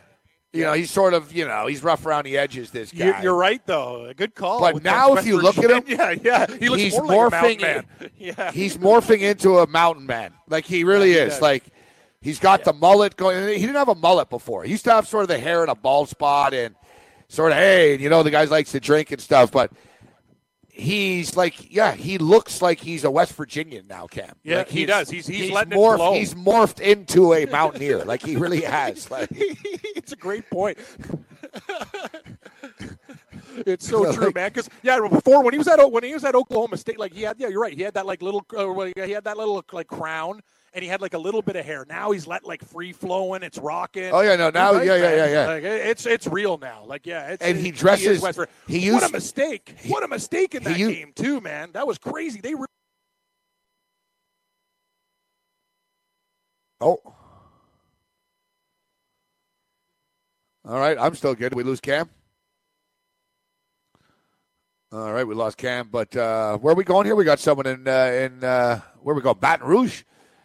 Baton Rouge, Louisiana. I've actually been to Baton Rouge, Louisiana. We'll get Cam Stewart back in here. Too bad Cam was getting all fired up, man. Hey, what's up, Baton Rouge? What's up, J-Rod?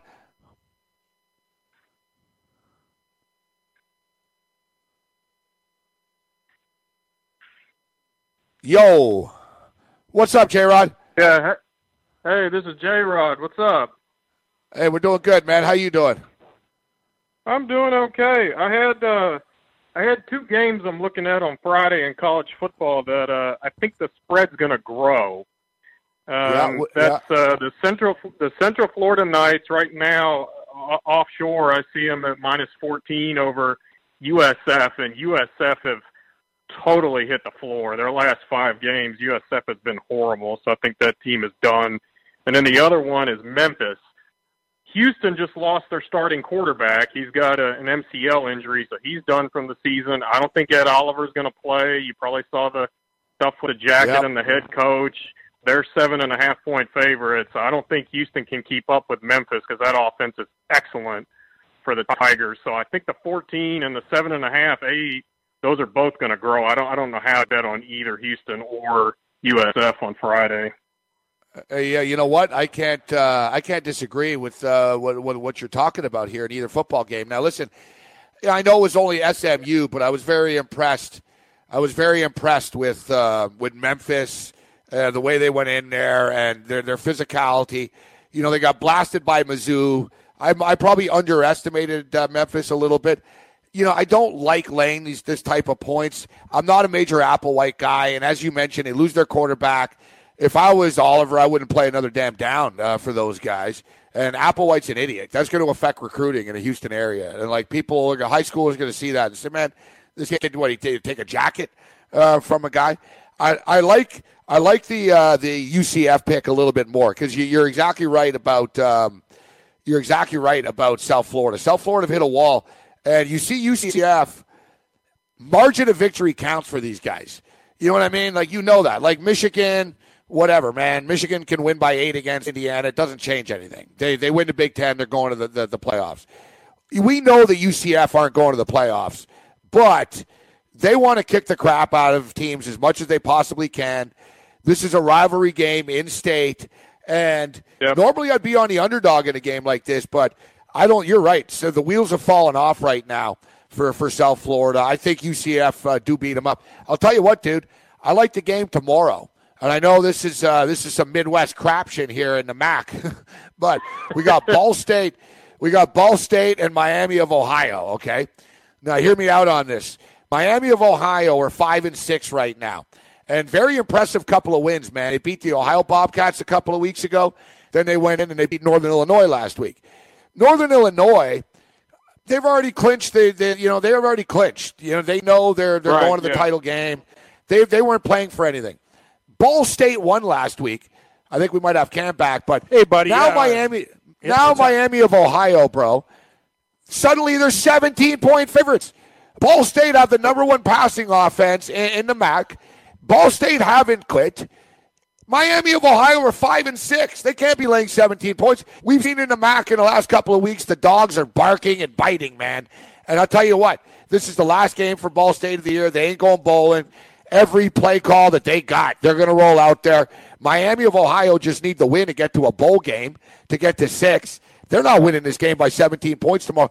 Ball State hung with Notre Dame. Ball State have been a great dog this year, man. Ball State hang around tomorrow, J-Rod. Take the 17 and the Cardinals tomorrow, and I like your picks on the weekend, too, and on Friday. I had not looked at the Tuesday line. You're right, that is huge. 17 points on 5 dimes, I see. Yeah, come on. What the hell has Miami of Ohio done to justify being? And even the games they just won. They won 30-28 and 13-7. Like, they're not built to blow anyone out. And what you also like, if you're taking a big dog, is you want a team that can throw the ball and, won't give up. Ball State, throw the ball. Ball State can throw the ball. I think they hang around in this game. Right. Too many points, in my opinion.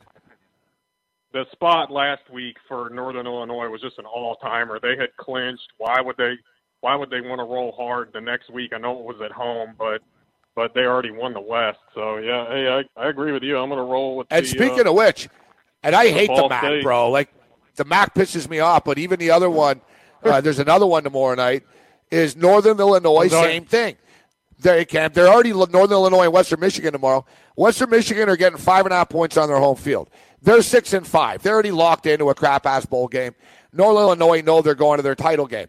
Northern Illinois doesn't want to get injured tomorrow and stuff. I'm not saying they're going to roll over and not want to win, but, Western Michigan on their home field getting points in the kids' last home game. The thing is, Western Michigan just aren't all that good. I prefer Ball State getting to 17 tomorrow, but I'm kicking the tires. Tomorrow we'll break it down, J-Rod, Western Michigan, but I do like Ball State plus the 17. It jumped off the page at me. Interesting. Don't be a stranger, J-Rod. Yes, sir. You guys take care. Red Heat and Rage. Rage. Good job, J-Rod. Baton Rouge in the house. Rage. Repping. Rage. SEC country. Gotta like that. Would I get hit by lightning? Yeah, you just No, zapped. buddy, you were just gone. Oh, no, I looked, and I go, okay. So I look, and I see disconnected. I didn't hit anything. You know, I do the old, sometimes like the old place, if I tripped over a wire, nothing, Brent. So you just, nothing. You talk about the I took calls when you were gone. The dude was at Baton Rouge. He answered like college football picks. Yeah, I'm with you though on Western Michigan too. Like even Northern Illinois, like laying lumber with those guys, not a very good look. You might want to take both MAC underdogs in that game. And I'm with you in the other game. That's way too many points, man. Like it's actually nuts. What are we talking? 17 and a half? Come on. Yeah, I think it'll come down. I don't think it'll be. It can't be that high. It can't be that high. You know why? Because the public doesn't really bet these games. So it's mostly going to be sort of real degenerates and sharps to bet this game tomorrow. And there's not too many people that are running to the window to lay 17 points with the Miami, Ohio Redhawks right now. Exactly. Hey, we laid it down with Toledo when we won, and that was 11.5. That was it was a little bit different though. Yeah, it's lower spread. They had 5 wins. You knew they wanted to get to 6. Yeah, still huge spreads. Yeah, Kent State. The Golden Flashes are horrible. They're terrible. They're like one of the worst teams. They might be the worst team in college football. Or one of them. Yep, definitely. One of them. They're like a high school team. Like there's high school teams that would compete with them. Like they're that bad. No, they're awful. They're awful. They're bad. Western Michigan worries me a little bit, but the Ball State. We'll break them down tomorrow again. And in fact, J-Rod, tonight, like I said, check out the Fantasy Sports Network YouTube page. We're going to be on live at about 7:30 or so, 7:20, 7:30 or so, with Joe Lisi and Rich Sermonello breaking down all the Thursday and Friday games. So I've already taken a look at some of those, but, man, I'm going to be going on the fly here. I mean, we usually don't break down college football on Monday night, especially and there's a full slate of Friday, Thursday, there's a million games, Thanksgiving Day games. Friday's the night. You talked about the final 2 games. You got West Virginia and Oklahoma. That's going to be a wicked game. West Virginia, horrible loss late in that game. They had that control of that. It's classic West Virginia, Gabe.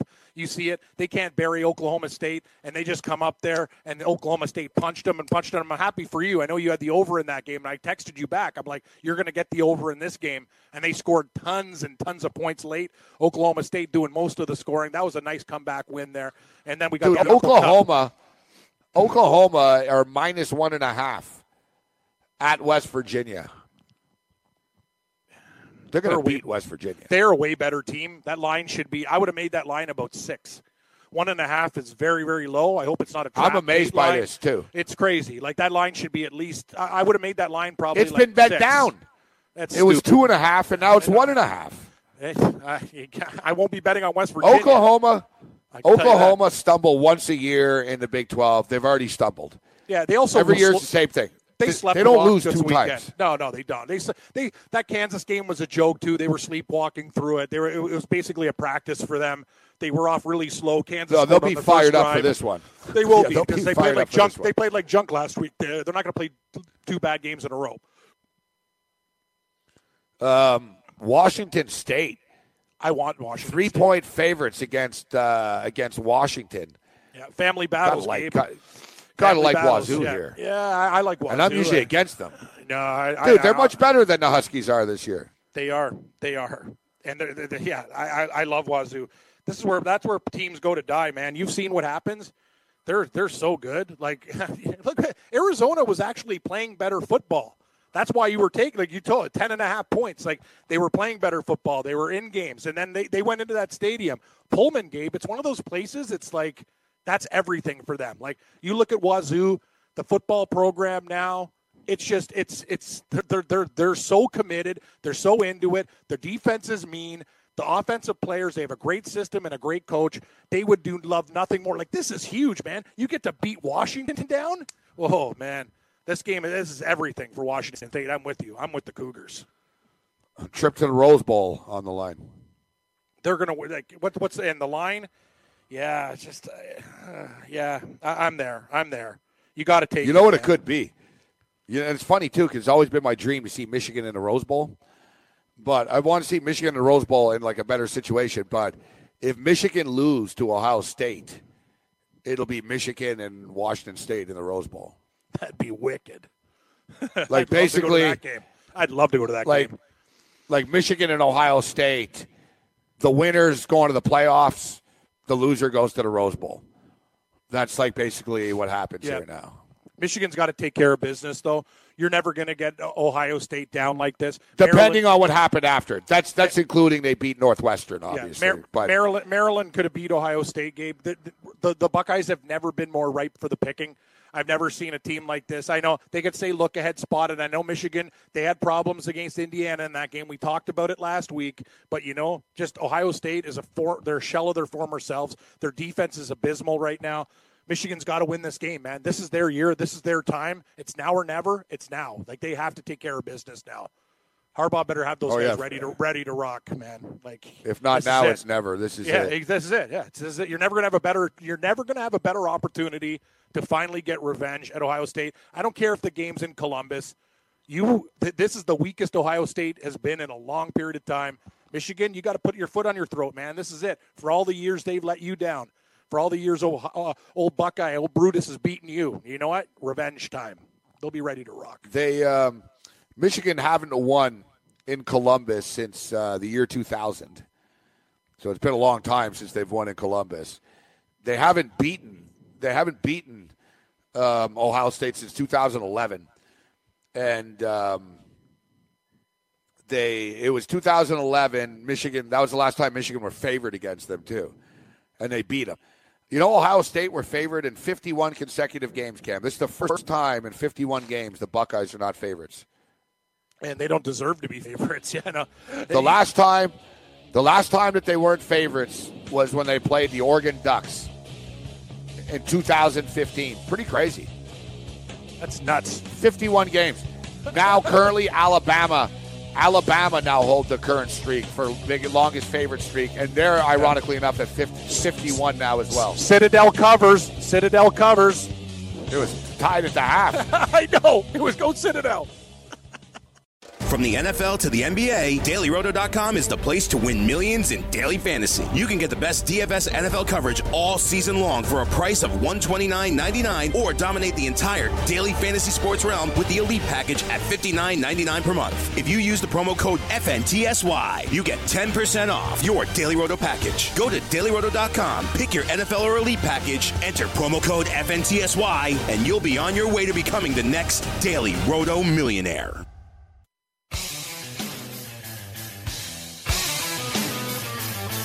Big time. Live action.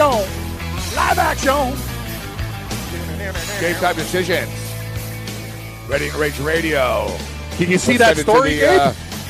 Yankees acquire James Paxton? Is that true? Holy jeez, man. Wow. They needed pitching. Oh, that's called getting pitching. A flame-throwing left-hander? Sure we can.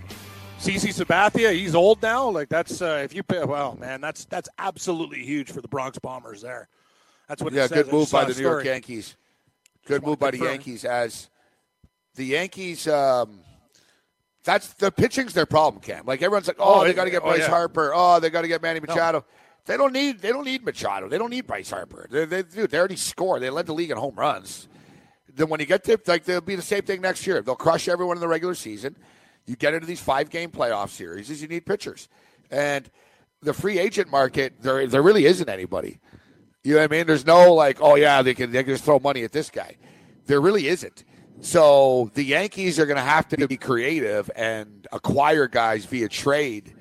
And Patrick Corbin's out there. He's good, but maybe they can get him now as well, actually. But, the Yankees basically have to get pitchers via trade. So it was a nice move if they were able to swing this trade and get Paxton from Seattle. Yeah, I saw it on DraftKings. I haven't seen it like in any other. Like I said, I put in James Paxton Yankees, and they had a story there, but I haven't seen it with any other site. So we'll just keep on top of it. But it says they acquired James Paxton from Seattle, which is absolutely huge, Gabe. You remember the game with the no-no against Toronto. His basic the team that he grew up cheering for there. So it's pretty good stuff to pick up a flamethrower like this guy. If it happens, good on the Yankees. And you're right, I agree with you. It's more about pitching. They can score. So you're not saying that it's confirmed yet? No. Oh, man, we're going to the. So it's not the breaking news desk; it's the breaking speculation desk. Yes. don't want to give people a false hope there. That's a It's, well, you just did. You just did. Yeah, I did. Oh, James Paxton dealt to the Yankees. Sources confirms. Jeff Passan report. Yeah, MLB. Oh, yeah, he's credible. Yeah, Jeff we go. Passan. Yes. Yeah, come on, man. Hey, Gabe, I'm like an old You're school lucky. guy. Gotta lucky. check double sources. Double sources. Yeah, I'm like the old school guy. I can't just go on speculation. I don't want to get in trouble. Cam sources say the internet. Cam sources. Yeah, my internet source says. Yes. No, the best is that the guy Chris Broussard. He used to be at ESPN. He was the NBA guy. Yeah. NBA free agency days. Like my sources say this. My sources say that. Yeah. What His sources were players. Were players' Twitter accounts. Yeah, exactly. Like basically, like there were a couple of players like that year that said, "Screw the media and screw everything. I'm just going to do this on Twitter and say I signed with his team."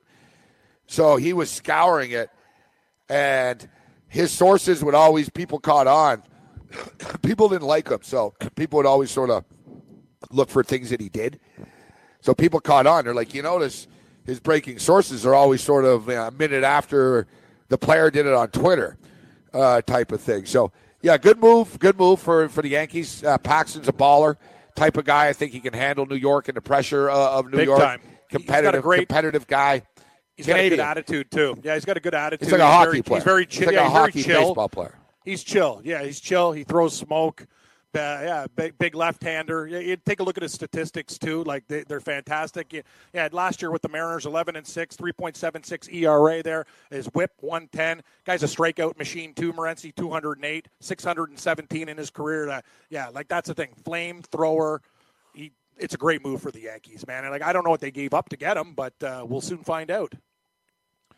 All right, so how about this parlay? You talked about how you struggled on Saturday with the hockey. Yeah, Saturday was rough. I learned something, so though. I learned a very valuable lesson, and I've been following it now, and it's happened the last couple times in a row, Gabe, and it's happening with college. These late games and stuff, and I'm a dog player. I've been doing like favorites in parlays. It doesn't work. And in hockey, it was the first night, every single dog. Did you see the guy with the ticket there? With all those plus 1.5 dogs, yeah. So this guy won. So Ottawa this guy played. Won. Oh yeah, exactly. It's crazy. This guy played a 7-team. I'm about to here. So a 7-team parlay in which he took the Red Wings plus 1.5, the Flyers plus 1.5, the Sabres plus 1.5. I don't even know who these teams are playing. The Canucks. Yeah. I think the Canucks played the Canadians actually because they lost, and they lost by one. They lost by one, so that one was close. So you had the Canucks plus 1.5, the Rangers plus 1.5, the Senators plus 1.5, one outright, and the Columbus Blue Jackets plus 1.5. He wagered $4,000, and it paid back $54,268.45. Good for him. And the funny thing is, if he went on the money lines, that Canadians game would have lost it for him, Gabe. Right? That's the thing. 2-1, he got the puck and a half. Like all the other ones, you're almost winning outright. Would you take Ottawa, the 45 cents? Would I take? Yes. Like when they pay you, they put out $54,268 and the 45 cents. You'd take that? No. Oh, no. I'd leave out. No, you just won 50. I would look at it. Smash it back down on the table and give the guy like a 5 or a 10 and say, "This is amazing. Thank you so much." I'd lose my mind. No, I don't. I'll tell you right now. I'm at the El Cortez book, and I used to leave tips. I'm broke. A 5 or a 10 is not a good tip on a $54,000 win. Probably not. No. What would you do? Leave $20, $50, $100? I'm just saying. Like I've left when I've won like 590 on a horse race. I've left $10, $20 to the guy at the El Cortez because I knew him. Say thank you very much, and he was like, "Oh, thank you." Nobody tips there. I'd give the $268 to the guy. Nice. I would say just give me the 54,000. Yeah. 54,000. Yeah. The leftover part. It's $54,268.45. Yeah, perfect. Give me 54K. Leave the rest. I'd say keep the 268.45 for you, and give me my 54K. Sounds amazing. Yeah, that's good. I wish I was your ticket broker there if you hit one of those parlays. It's a nice tip. It's a very generous tip. Yeah. Actually. He'll be very happy. When we won $55,000, we tipped the proxy $500.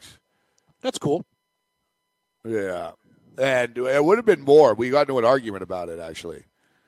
Like, basically, one dude only wanted to give $100. So that's too cheap.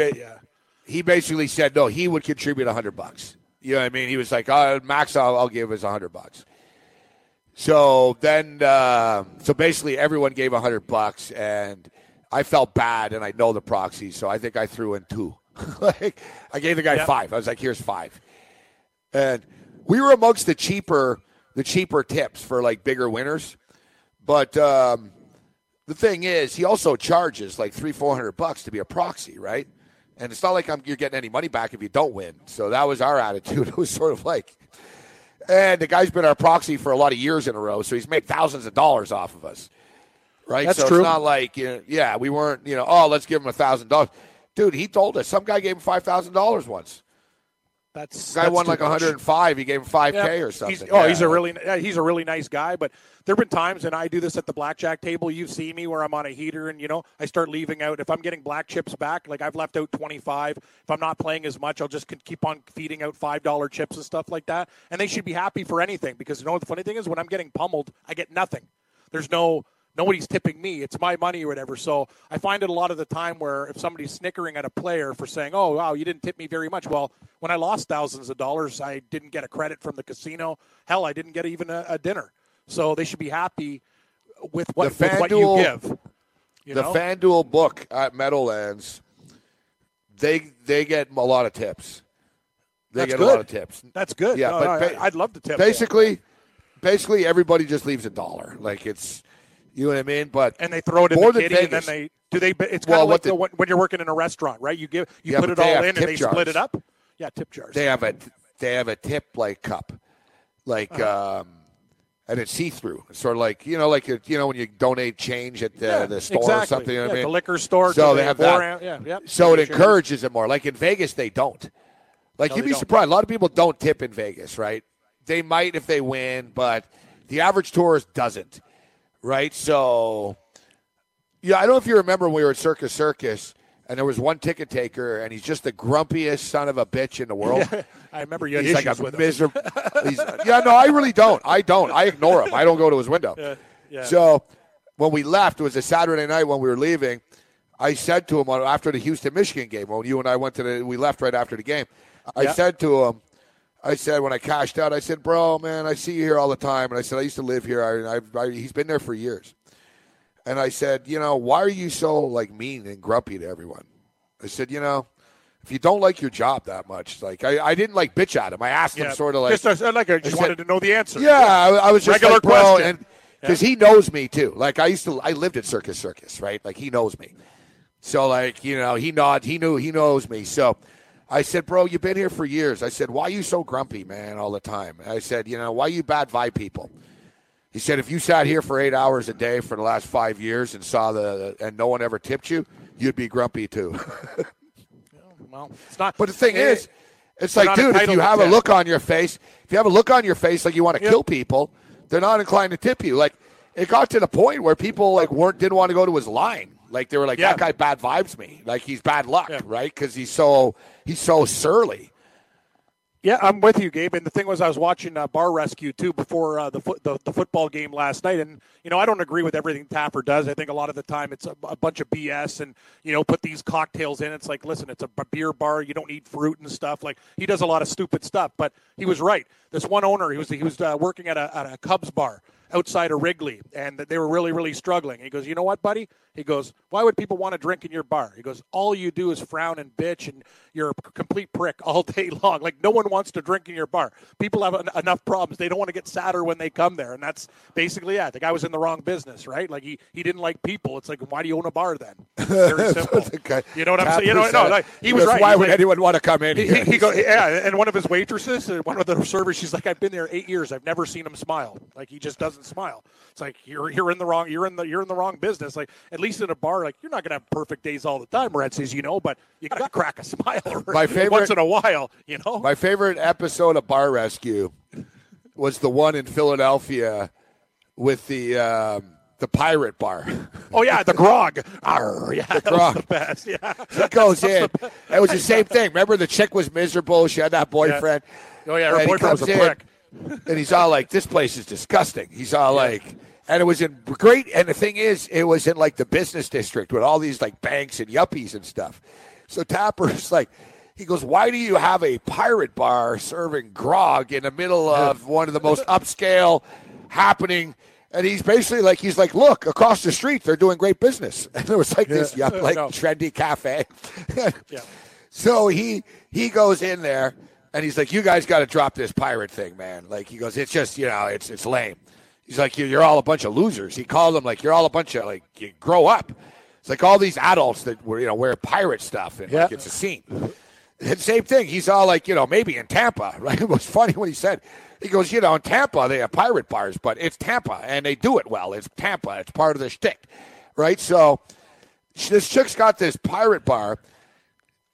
He makes her go way corporate, which I knew wasn't going to work. He turned it into like a business crowd, lunch power. And do you remember the name of the bar he called it to make it even worse and rub it in her face? He called it Corporate Bar. And she just, the minute he left, they turned it right back into a pirate bar. I'm with you. I remember that episode too. He splits it. So then, they always do the follow-up like 6 months later. All right, what's going on at the bar now? And it was funny. They show, and it's right back to where it was, and they're struggling. And then Tapper comes on at the end. He's like, of all the bars I've done, all the shows, they're the biggest losers I've ever dealt with. He's all like, they don't listen to me. And he goes, where are they living now? I guess they were living in that chick mom's basement.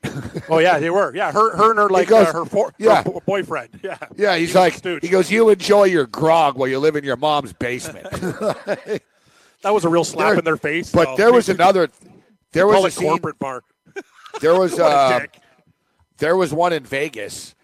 There was one. They used to do a lot of them in Vegas because actually you're right. I watched it last night because there was a marathon. So he films. There's like 3 or 4 of them in Vegas. Yeah, like he'll travel once in a while, but it's cheaper just to do them in Vegas, right? So when I lived there was one place in Vegas. He did it, and they liked it. They were like, yeah, we got good business and stuff. But the thing is, dude, the construction that they do is not they're putting these bars together in 24 hours, Cam, right? It's like great point, Miranda. So it looks good. It looks good, but you got a couple of drunk dudes in there. They fall through a wall and stuff. You know what I mean? I guess this guy in Vegas, he liked it. He was like, oh, yeah, I got no beef. Like, I got business out of it. Business did improve 28%. Like, he's not disputing it. But he sued them because basically the bar collapsed. Oh, yeah, for sure. Like the bar collapsed. Like it crumbled. You know what I mean? Like not fully, but basically like they put it together quick. And it was a hazard. It didn't hold up. And basically, I guess, like, buddy, you read the fine print, and it's tough shit, Cam. Tapper ain't coming back to renovate it for you again. No, and if you notice too, all those things are an infomercial too. Like last night was a perfect example. I'm bringing Bob's Construction here. Yeah. He goes here we go. We got a life statue of Jack Daniels, and today's special drink is Jack Daniels. So it's basically that show it's an infomercial for Jack Daniels, right? Like we're not stooges here, and you bring up a really good point. Like a lot of those, I watched the show too, and a lot of the places that he fixed up, it's good for a while, but they fall apart. It's shoddy construction because it's like, he just slaps it together and he's off to the new one. A lot of those bars, it's funny. There was another dude. Very well. There was another dude in Vegas. He did it, and you're right. This place didn't because the guy's a jackass. I knew the place too. I never went in there.